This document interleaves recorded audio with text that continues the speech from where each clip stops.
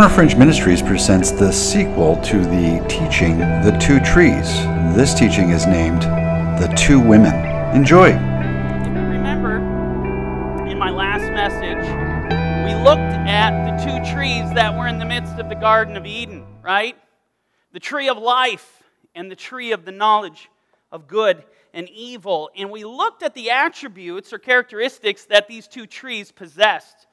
And the fact that these two trees, they really are symbolic of two different paths. Obviously, the tree of life, symbolic of the path of life. And the tree of the knowledge of good and evil is symbolic of the path of death. Now, I've titled today's sermon, Two Women. And what I'm going to show you is that the trees that were actually in the midst of the garden, they are in fact pictured. We find them pictured throughout Scripture. And one of the ways that we actually find them pictured throughout Scripture is through the imagery of two women. So today we're going to look at how these two women relate to the tree of life and to the tree of the knowledge of good and evil. And I want to begin today's message by taking you to the book of Proverbs. And this is what it says in Proverbs chapter 3, verse 13. Happy is the man who finds wisdom, the man who gains understanding. Now, as we continue in this passage, as we go through chapter 3, you're going to see that wisdom is personified. This is very important. Wisdom gets personification. It's personified as a woman. All right? But before we get there, there's something I want to make sure you understand about this wisdom, about this understanding that is mentioned here. We need to define these terms.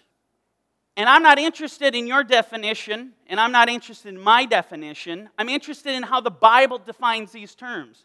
And it's very important we look at the definition because this is all going to come into play as we go throughout today's message.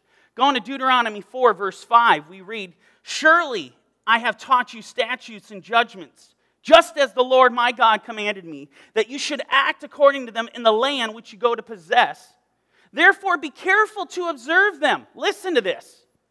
"For this is your wisdom and your understanding and the sight of the peoples who will hear all these statutes and say, surely this great nation is a wise and understanding people." In other words, this Proverbs 3:13, where it says, happy is the man who finds wisdom and gains understanding, it is referring to Torah. It is referring to the commandments of God, to God's instructions. That is what is wisdom and understanding. And let me tell you, when you understand that, you look differently at Torah. You look differently at the law of God, at the commandments of God. It is the wisdom and understanding. And we continue in verse 14. "For her proceeds are better than profits of silver, and her gain than fine gold. She is more precious than rubies. And all the things you may desire cannot compare with her. Length of days is in her right hand, and in her left hand riches and honor. Her ways are ways of pleasantness, and all her paths are peace." Verse 18, something we covered last time. "She is a tree of life." She who? The woman, wisdom. "She is a tree of life to those who take hold of her, and happy are all who retain her." So we see this wisdom, which we know to be the commandments of God, is identified as the tree of life.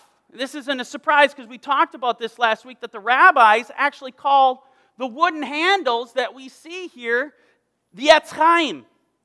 Literally, they see the Torah, they call it the tree of life. But not only that, but we also see that this tree of life, this wisdom and understanding, is portrayed as a woman. Wisdom is personified as a woman. And this is not something that the apostles did not understand. Let me give you an example. The apostle Paul understood the concept perfectly. You read 1 Corinthians chapter 1, verse 24, I believe. He actually talks about that Yeshua the Messiah, he is the power of God and the wisdom of God. Paul personified the terms of power and wisdom through the life of Yeshua. Now, with this understanding, I want to jump ahead a few chapters Because we're going to be told more about this woman wisdom, and the things that this woman does. Listen to Proverbs 8, verse 1. Does not wisdom cry out, and understanding lift up her voice? She takes her stand on the top of the high hill, beside the way where the paths meet. She cries out by the gates, at the entry of the city, at the entrance of the doors. Verse 4. To you, O men, I call, and my voice is to the sons of men. O you simple ones, understand prudence, and you fools, be of an understanding heart. Jumping ahead for the sake of time. Now therefore listen to me, my children, for blessed are those who keep my ways. Does this sound familiar? It should, because we know Yeshua says in John 14:15, if you love me, you will keep my commandments. Going back to the Torah, right in the 10 Commandments, we find that he shows mercy and forgiveness to those that love him and keep his commandments. The very same statement we find being made here. This woman wisdom is proclaiming. Verse 33, hear instruction and be wise, and do not disdain it. Blessed is the man who listens to me, watching daily at my gates, waiting at the post of my doors. Verse 35. For whoever finds me finds life and obtains favor from the Lord, but he who sins against me wrongs his own soul. All those who hate me love death. The personification that we see here of wisdom, it's not even a debatable point. It's unmistakably, it is a reflection of our Lord Yeshua. That's what it is. And we know from New Testament testimony that whoever believes in Yeshua will be given eternal life, which corresponds to these very words spoken in verse 35. Look at this. Whoever finds me finds life. What does Yeshua say? We talked about it last time. In John 14, he says, I am the way, the truth, and the life. I would say that is echoing these very words. Whoever finds me finds life. There's no question. John 10, going to John 10, he talks about, I have come to give them life, that they might have life more abundantly. This is the essence of our Messiah, of whom we worship. He is the giver of life. But not just that, but look at this in verse 36. Look at verse 36. Whoever sins against her wrongs his own soul, and all those who hate her love death. Well, that's fascinating, because you'll find the very same words coming out of Yeshua's mouth in the New Testament. Listen to what he says in John 12:48. He who rejects me and does not receive my words has that which judges him. The word that I have spoken will judge him in the last day. In other words, those who hate him, they love death, right? The simple point I am trying to make here thus far is the following. All these concepts, we have the tree of life, we have wisdom, personified as the woman of wisdom, and Yeshua of Nazareth. All these terms are intimately woven together, terms that are to be used or understood as transposable. If I'm talking about the tree of life, I am talking about Yeshua, right? If I am talking about wisdom, I am talking about Yeshua. If I'm talking about Yeshua, that's a reflection of speaking of the tree of life. It's a reflection of speaking of wisdom. Now, I know what you're thinking. Why would Yeshua ever be likened to a woman? Or presented in the feminine, such as we are seeing here in Proverbs 8, and make no mistake, all the way, going back to Proverbs 3, especially into chapter 8, it's all about Yeshua. That's who it's referring to. But why would he be referred to in the feminine? I want to deal with this. I wasn't going to deal with this, but I know you would come up to me afterwards, so we're going to deal with this now.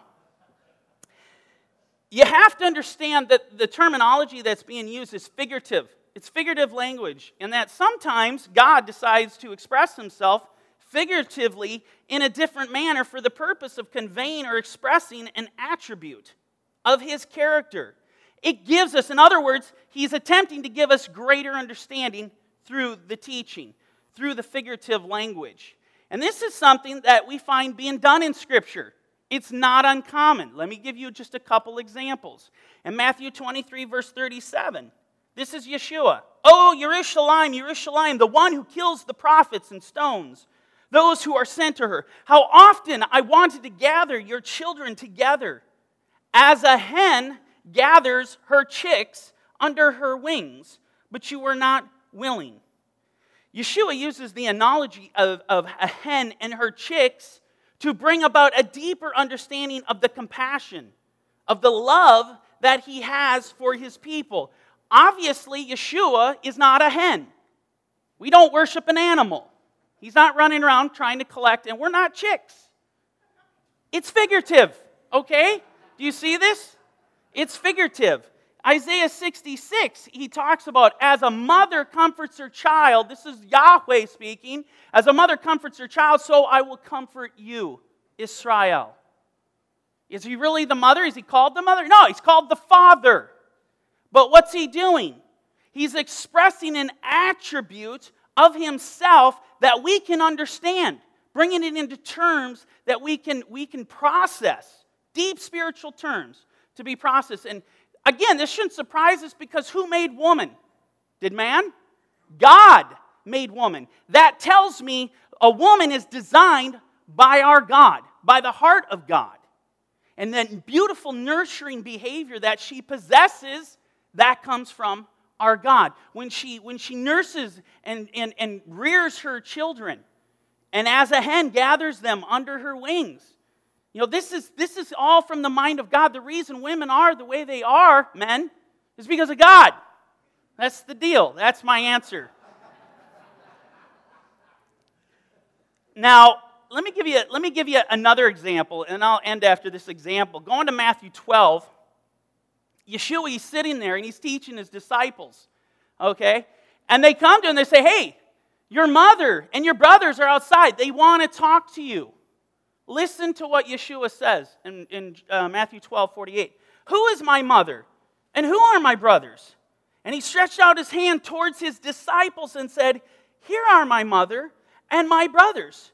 For whoever does the will of my Father in heaven is my brother and sister and mother. Oh, could you imagine? Do you really think that all the disciples all of a sudden stood still, were looking at each other going, who's the sister and who's the brother here? And who's the mother? I mean, could you imagine Peter and James going, Bartholomew and Matthew, you guys are the sisters. We're the men, we're the brothers. Obviously, that's silly. I'm being silly to prove a point. That's not. Yeshua was conveying a deep spiritual concept here that they were supposed to understand. And it is true that those who are in relationship to him, closest to him, that are his family, are those who do the will of the Father in heaven. So enough said about the femininity, the processing in Proverbs 8, which is representative of Yeshua. He's not a woman, he was a man. And man was made in the image of God. Amen? All right. Now, as we move on to Proverbs chapter 9, we're going to read about this woman wisdom. And look at the remarkable things that this woman proclaims. It's amazing. Verse 1, wisdom has built her house. She has hewn out her 7 pillars. She has slaughtered her meat. She has mixed her wine. She has also furnished her table. She has sent out her maidens. What do you suppose this is referring to? Can you say the prophets? Can you say the fact that Yeshua, who is the wisdom of God, sent out his apostles? Go and make disciples of all nations, Matthew 28. Look at what wisdom does. She sends out her maidens. She cries out from the highest places of this city. What is this woman crying? I really want to know. What is it that she's crying from the highest places of the city? Verse 4. Whoever is simple, let him turn in here. As for him who lacks understanding, she says to him, come, eat of my bread and drink of the wine I have mixed. This is where it begins to get really deep, and I need you to pay close attention and follow me on this, because this is going to tie into the end of today's message. The proclamation, the first proclamation is, come and eat of my bread, drink of my wine. Go to John chapter 6. The whole chapter is about Yeshua expressing, I am the bread of heaven. I have come down from heaven, and whoever eats this bread and drinks this cup, in other words, drinks this wine, eats my flesh, drinks my blood, has what? Everlasting life. Well, when you look at John and you look at these bizarre statements that he makes of eating his flesh and drinking his blood, this call to come do it, what is he referring to? The chapter tells you in John chapter 6, all those who believe in me will receive eternal life. Go home and read John chapter 6. This statement that you are looking on the board refers to faith in the Messiah Yeshua. It is a statement of faith.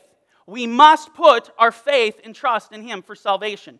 This is the proclamation. This is the first thing we see this woman wisdom making.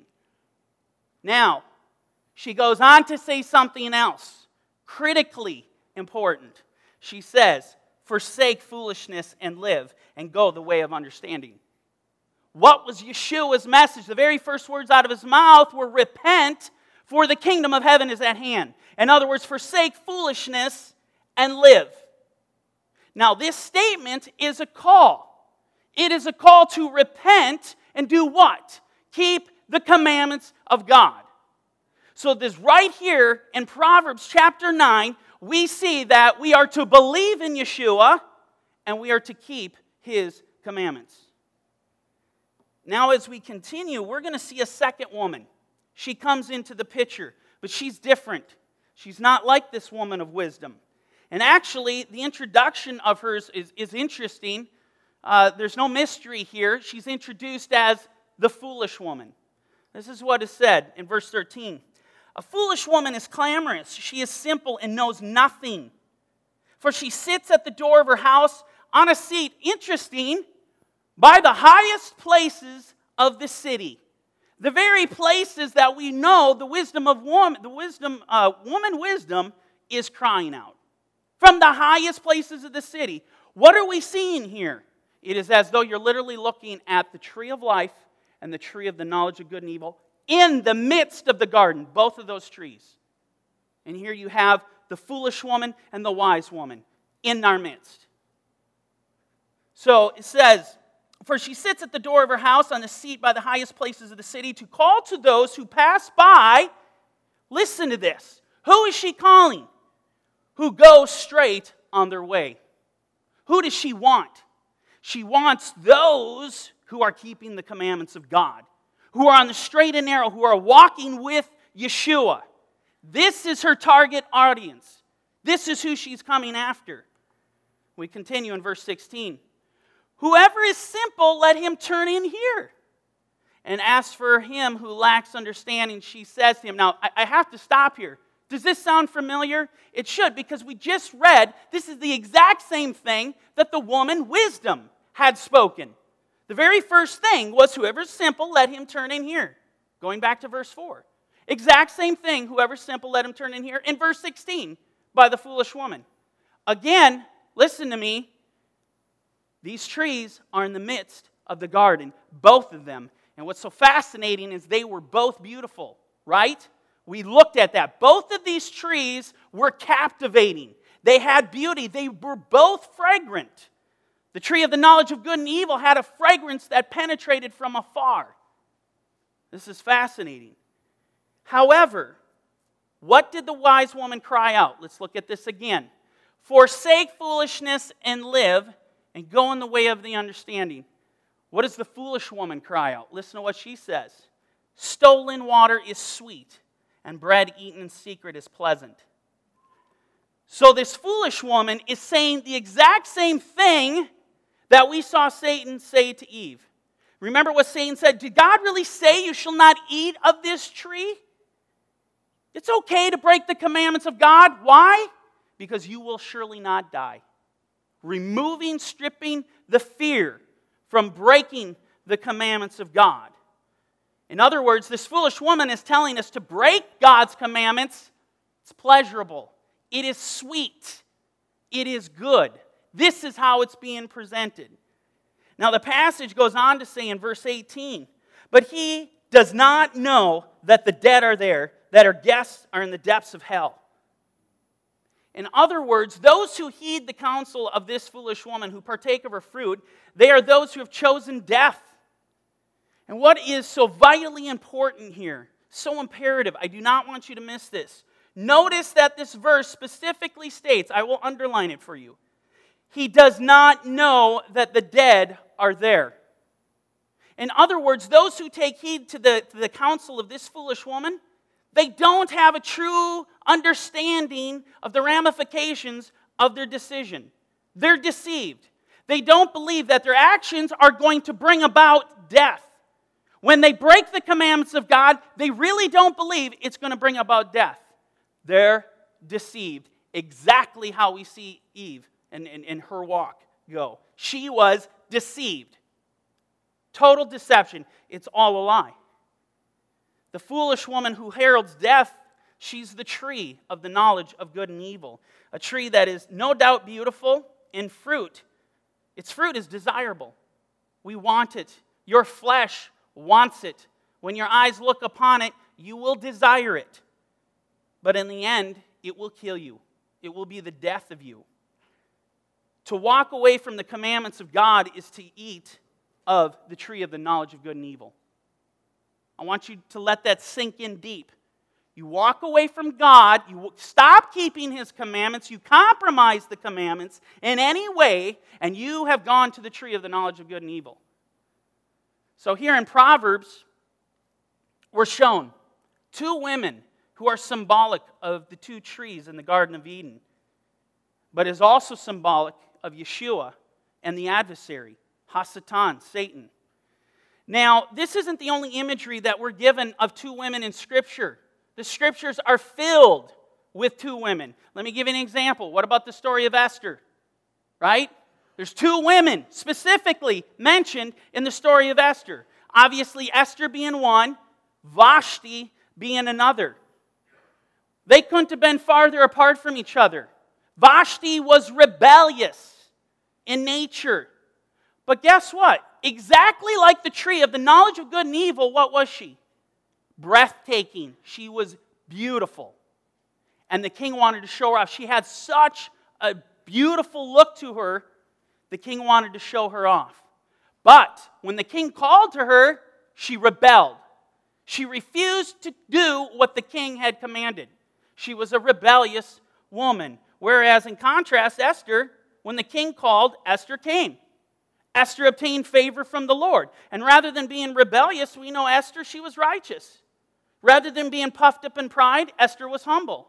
And rather than being selfish, like Vashti, Esther was selfless. She was willing to risk her own life for the sake of others, for the sake of Israel. Who does that sound like?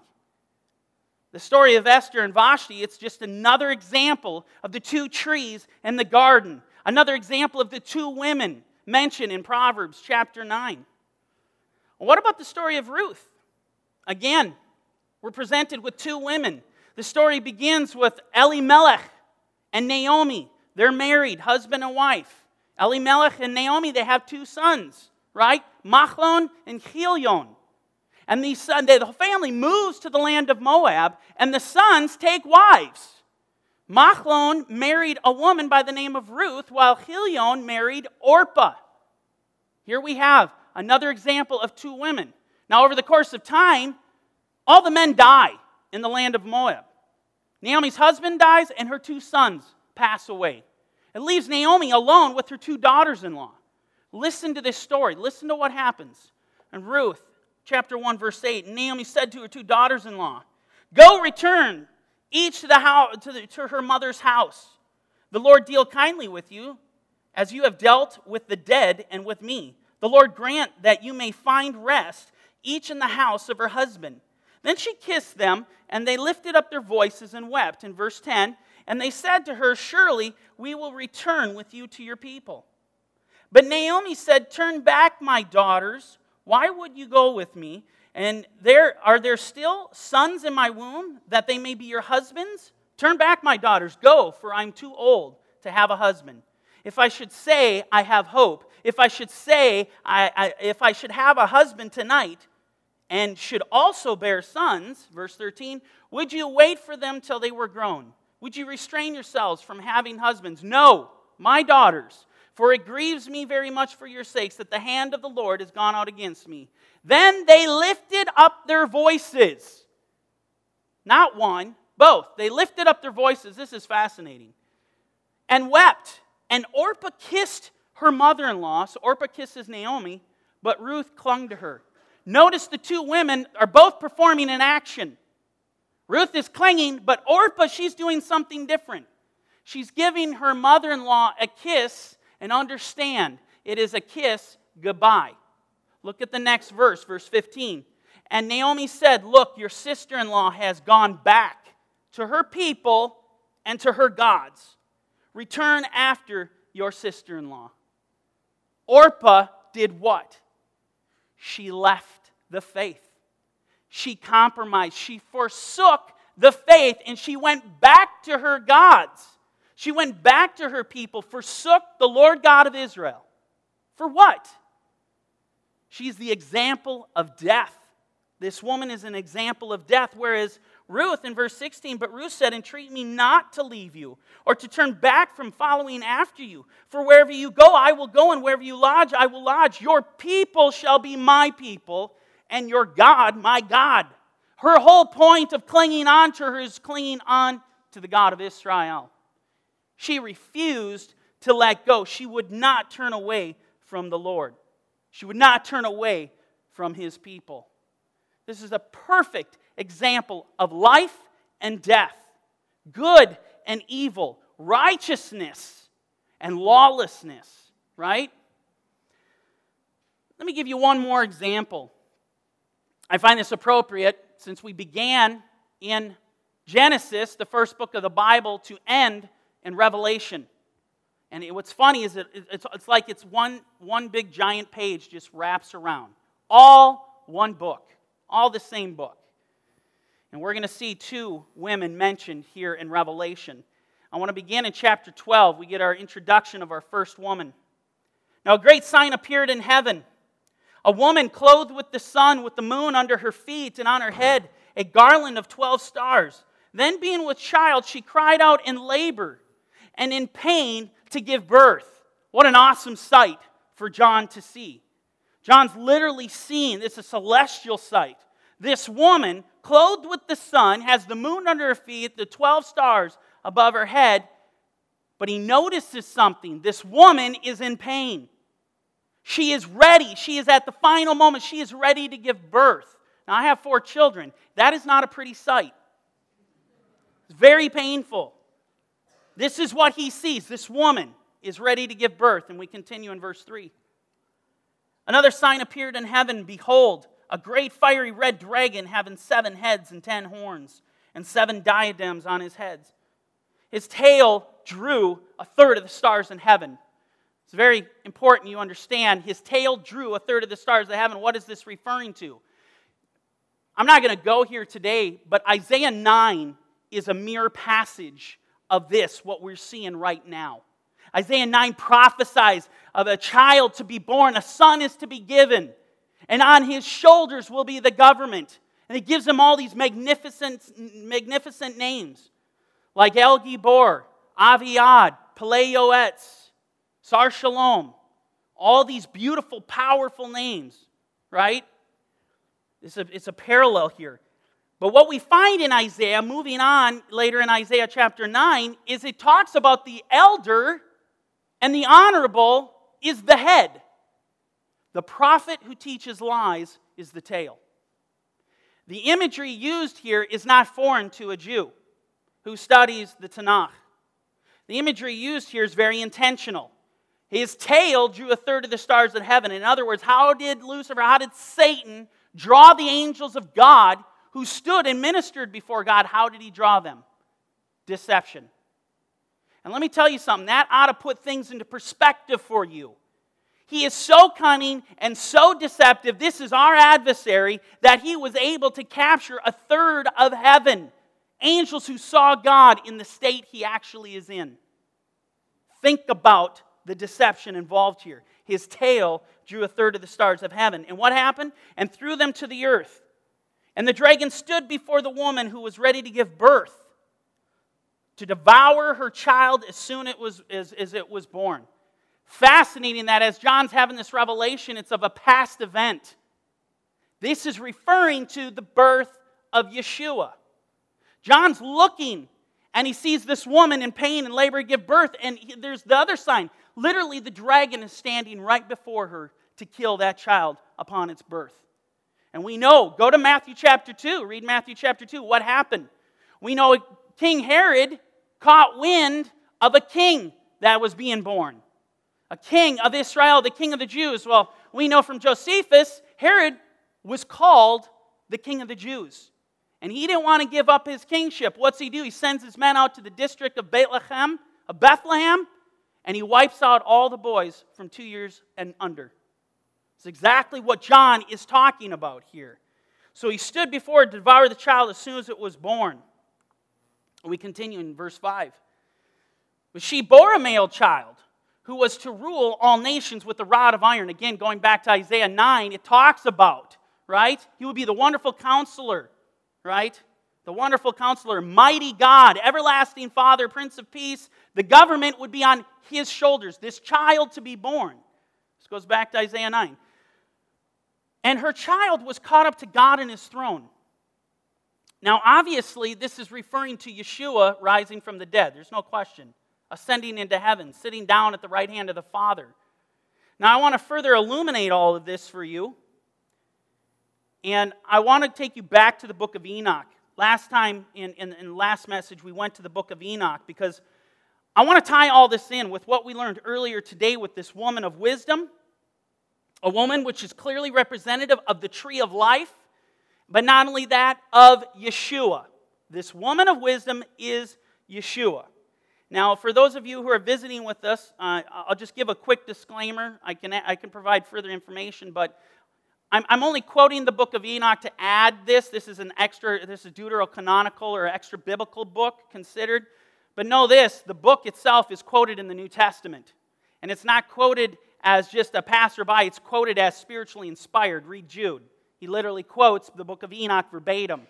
And we know it was read amongst the religious Jews because it was found prevalently, if you will, amongst the Dead Sea Scrolls. So enough of the disclaimer. We're just going to go here briefly, and I think it's going to blow your mind. We go to Enoch 42, verse 1. This is what Enoch saw. And what you're going to see is Enoch saw exactly what John saw. But what does Enoch do? We're going to find Enoch uses different terminology. Enoch uses the terminology that we read about in Proverbs 9. This is like it's one piece of paper here. It all fits together. Wisdom found no place where she might dwell. Then a dwelling place was assigned her in the heavens. This is the exact same statement John made. And you might say, well, that's kind of a little ambiguous and nebulous. Well, as we continue, it's a passage of clarification. Pay close attention. Verse 2. Wisdom went forth to make her dwelling among the children of men, and found no dwelling place. Wisdom returned to her place and took her seat among the angels. It's exactly what we learned about in Revelation. What we just learned about. Yeshua is the bread from heaven. Wisdom came down, right, to dwell with men, but found no dwelling place. One thing that you read about, when you read the Gospel of John, Yeshua over and over says, I'm going away. He's telling his disciples, this doesn't make sense to them because the Messiah is supposed to come and he's supposed to stay here. When we start looking at prophecies, not so. He was supposed to go back. When we look at Enoch, not so. You look at Revelation, he was called to go back. You look at the Gospel of John, all the Gospels. He came down, but he wasn't going to stay. And he says, John 18, he talks about, my kingdom is not from here. Right? As he's dialoguing with Pilate, my kingdom is not from here. If it were, my servants would fight. His kingdom is not from here. And he also said, I believe in John 14, he also tells his disciple, I'm going away, okay? I'm going away, and the evil one is coming. I have to go away because he has nothing in me. The ruler of this world is coming. Let's continue in Enoch.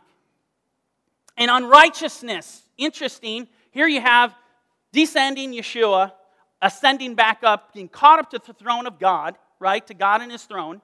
And then what happens? And unrighteousness went forth from her chambers. Exactly how it's recorded in Scripture, he records these things. Whom she saw not, she found and dwelt with them as rain in a desert and dew on thirsty land. Now, going back to Revelation, chapter 12. Now, when the dragon saw that he had been cast to the earth, he persecuted the woman who gave birth to the male child. But the woman was given 2 wings of a great eagle, that she might fly into the wilderness to her place, where she is nourished for a times and a half a time from the presence of the serpent. Verse 15. So the serpent spewed water out of his mouth like a flood after the woman, that he might cause her to be carried away by the flood. But the earth helped the woman, and the earth opened its mouth and swallowed up the flood, which the dragon had spewed out of his mouth. Verse 17. Listen closely. This goes back to Proverbs 9. And the dragon was enraged with the woman, and he went to make war with the rest of her offspring, who keep the commandments of God and have the testimony of Messiah Yeshua. Does that sound familiar from Proverbs 9? It's the exact same statement. Exactly. So here we are given information about our first woman mentioned in the book of Revelation. This woman is clearly holy, and we're told that it is with the offspring of this woman that the dragon is enraged with, and he's going to make war against them. The question, who is the offspring that he's coming after? Who is he going to go to make war with? We're told, those who keep the commandments of God and have the testimony of Messiah Yeshua. That's who he's coming to make war with. That's who he's coming for. And this is right here, this is where clarity is brought to the table regarding the mark of God, the seal of God, and the mark of the beast. This is where it's understood. I've talked about this before, but knowing and understanding what the elect of God look like, those who bear the mark of the Lord, we establish what the mark of the beast is. You understand? When we go to Deuteronomy 6, and we find that the commandments of God are to be placed on their hand and on their forehead, we know what the commandment or what the mark of the Lord is, what the seal of the Lord is. Therefore, we also know what the mark of the beast is. Right? This is a mark that we actually find goes all the way back to the Garden of Eden. One of the things I mentioned in the last message of 2 trees was that, listen, the terminology that was used in the Garden of Eden to describe Satan, it wasn't a coincidence. Let's go back and look at this in Genesis 3, verse 1. Now the serpent was more cunning than any beast of the field, which the Lord God had made. It's not a coincidence. He is likened to a beast. And then in Revelation, it is the mark of the beast. And when the Lord was doling out the punishment to Adam, Eve, and Satan, when he gets to Satan, he says, you will be cursed more than any beast of the field. Right here in the Garden of Eden, we see Satan's mark was openly revealed to all, the mark of the beast. It's a mark that is given to those who compromise their faith in God and break His commandments. You receive the mark of the beast, generation after generation after generation. Going all the way back to the garden, understand they've been presented with 2 paths. The path of life and the path of death. Generation after generation has had to deal with Satan's perverse and seductive scheming. He is tempting to turn mankind from God to entice them to break His commandments. Thereby, they are literally going to take the mark of the beast, and what happens? They become worshipers of the adversary of God. You are keeping what He tells you to keep. You are doing what He is telling you to do, not what God does. That makes you a worshiper of Hasatan, of the evil one. As I mentioned before in my last message, it all comes down to worship. The battle that rages, it's over worship. God's commanded His people, His creation, He is the creator. He's commanded all of His creation to worship Him. We're to be worshipers of Yeshua, bearing His testimony, keeping His commandments. But unfortunately, Satan desires the same. Satan desires to be God. He desires to be worshipped. And being the great deceiver that he is, he's going to make every attempt to get you to worship him. He's coming to make war against us. If we bear the testimony of Yeshua in our hearts, we've committed our lives to Him, we're keeping His commandments, you need to understand He's coming. He is coming to make war with us every single day. And guess what He's going to do? He's going to do exactly what He did with Eve. He's going to call those who go straight on their way, as we read in Proverbs 9. And how is he going to do this? He's going to call those who are straight on their way, and he's going to take a lie, and he's going to package it in truth. That's what he does. And it's so critically important that you study God's Word, that you seek out the truth with a humble and contrite heart, that you seek out the truth of what really pleases our Father in heaven. This is why it's so vitally important also that you surround yourselves with like-minded believers that fear God and keep His commandments, because there is no room for compromise in the faith. The Garden of Eden is a perfect example of that. The whole Bible is a perfect example. There's no room for compromise. There isn't. It produces death. The story of Israel over and over again. Go to the wilderness. That did not go well. They compromised their faith. And they died in the wilderness. Now going back to Revelation, let's move into chapter 17, because we're going to get our very different type of woman introduced. Stark contrast to the woman in chapter 12. Revelation 17, verse 1. Then one of the 7 angels who had the 7 bowls came and talked with me, saying, "Come, I will show you the judgment of the great harlot." No mystery here. Like there wasn't any mystery in Proverbs 9 of the foolish woman. She's called foolish. And look at this woman. She's called the great harlot, clearly not holy, who sits on many waters, with whom the kings of the earth committed fornication. It's interesting that these are the women that mentioned, but they're committing fornication with her. They're listening to her. They're obeying her. And the inhabitants of the earth were made drunk with the wine of her fornication. Going to verse 3. So he carried me away in the spirit into the wilderness, and I saw a woman sitting on a scarlet beast, which was full of names of blasphemy, having 7 heads and 10 horns. Now here's where things get interesting regarding this woman. We read and go to verse 4. Ties into Genesis, ties into Proverbs. The woman was arrayed in purple and scarlet, and adorned with gold and precious stones, and pearls, having in her hand a golden cup. Understand, this woman is beautiful. She is adorned, arrayed in splendor. She looks glorious, exactly how the tree of the knowledge of good and evil looked in the garden. It was beautiful to behold. Vashti was beautiful to behold. She would have been adorned in purple and scarlet. She was a queen. You see the same thing here. What's so interesting about this beautiful woman is she's holding a golden cup. Now, one thing you need to understand about gold is it represents purity. It represents holiness. Any question to this, just look at the temple of God. The holy place, the Holy of Holies, completely overlaid in gold. Because it represents purity. It represents righteousness and holiness. This is where it gets really fascinating, looking at Satan's lies, going back to the garden of taking a lie and literally enveloping it in truth. Because here we have the golden cup, but what is in this golden cup? It's full of abominations and the filthiness of her fornication. This is the very problem with the tree of the knowledge of good and evil. Yes, it's beautiful, but unfortunately, inside of it is death. You partake of its fruit, you will die. Why? Why is it filled? What is so abominable? Let's think about this for a second. What is abominable? It's that which displeases God. That's the very definition. It is breaking the commandments of God. That is the definition of what is abominable. You know, I find it interesting that the woman here has taken her abominations, wrapped them in gold, right?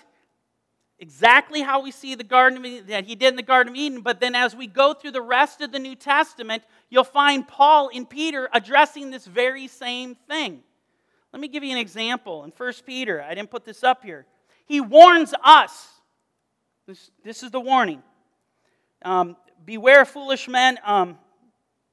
Let me read the whole passage. For this is the will of God, that by doing good you may put to silence the ignorance of foolish men. The term used here is not, again, a coincidence. Foolish, as in the foolish woman. As free, not yet using liberty as a cloak for wickedness. This is the exact same thing. We see this redundantly over and over again in the New Testament. Paul does this in Titus. The people would profess God, They would profess godliness, right? But they weren't able to distinguish to the pure and the pure.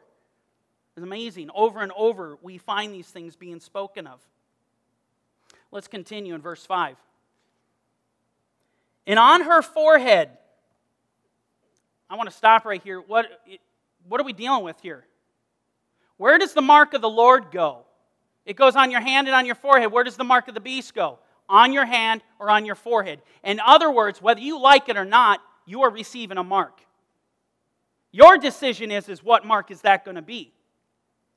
But on this gal's forehead was a name, was written, Mystery Babylon, the Great, the mother of harlots, and of the abominations of the earth. In verse 6, I saw the woman drunk with the blood of the saints and with the blood of the martyrs of Yeshua.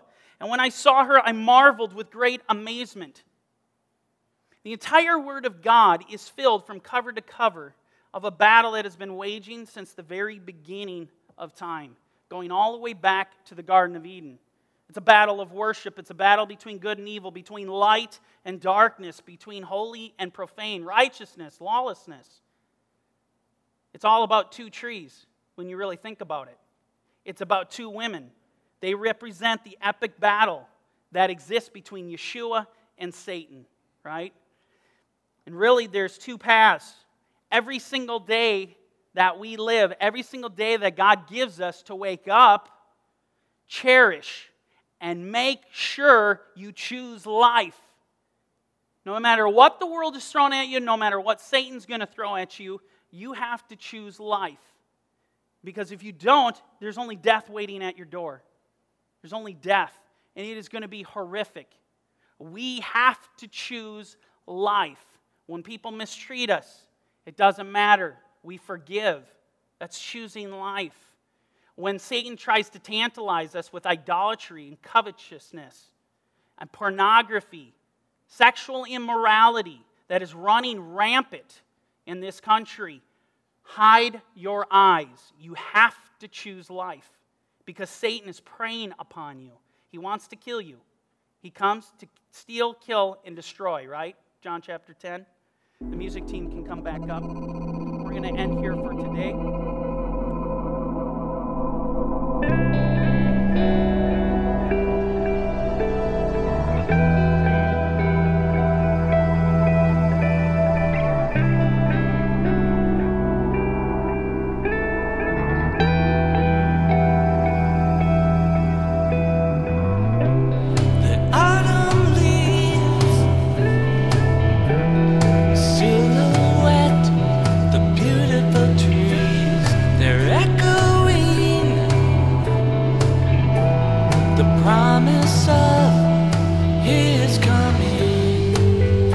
It's the day of the sun. The sky is falling. His kingdom has come. I hear him calling. It's time to come home. It's time to leave this cruel world.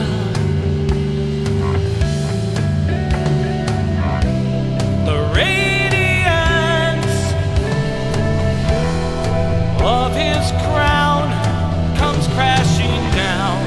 The wicked flee. Even so, let it be. It's the day of the sun. The sky is falling. His kingdom has come.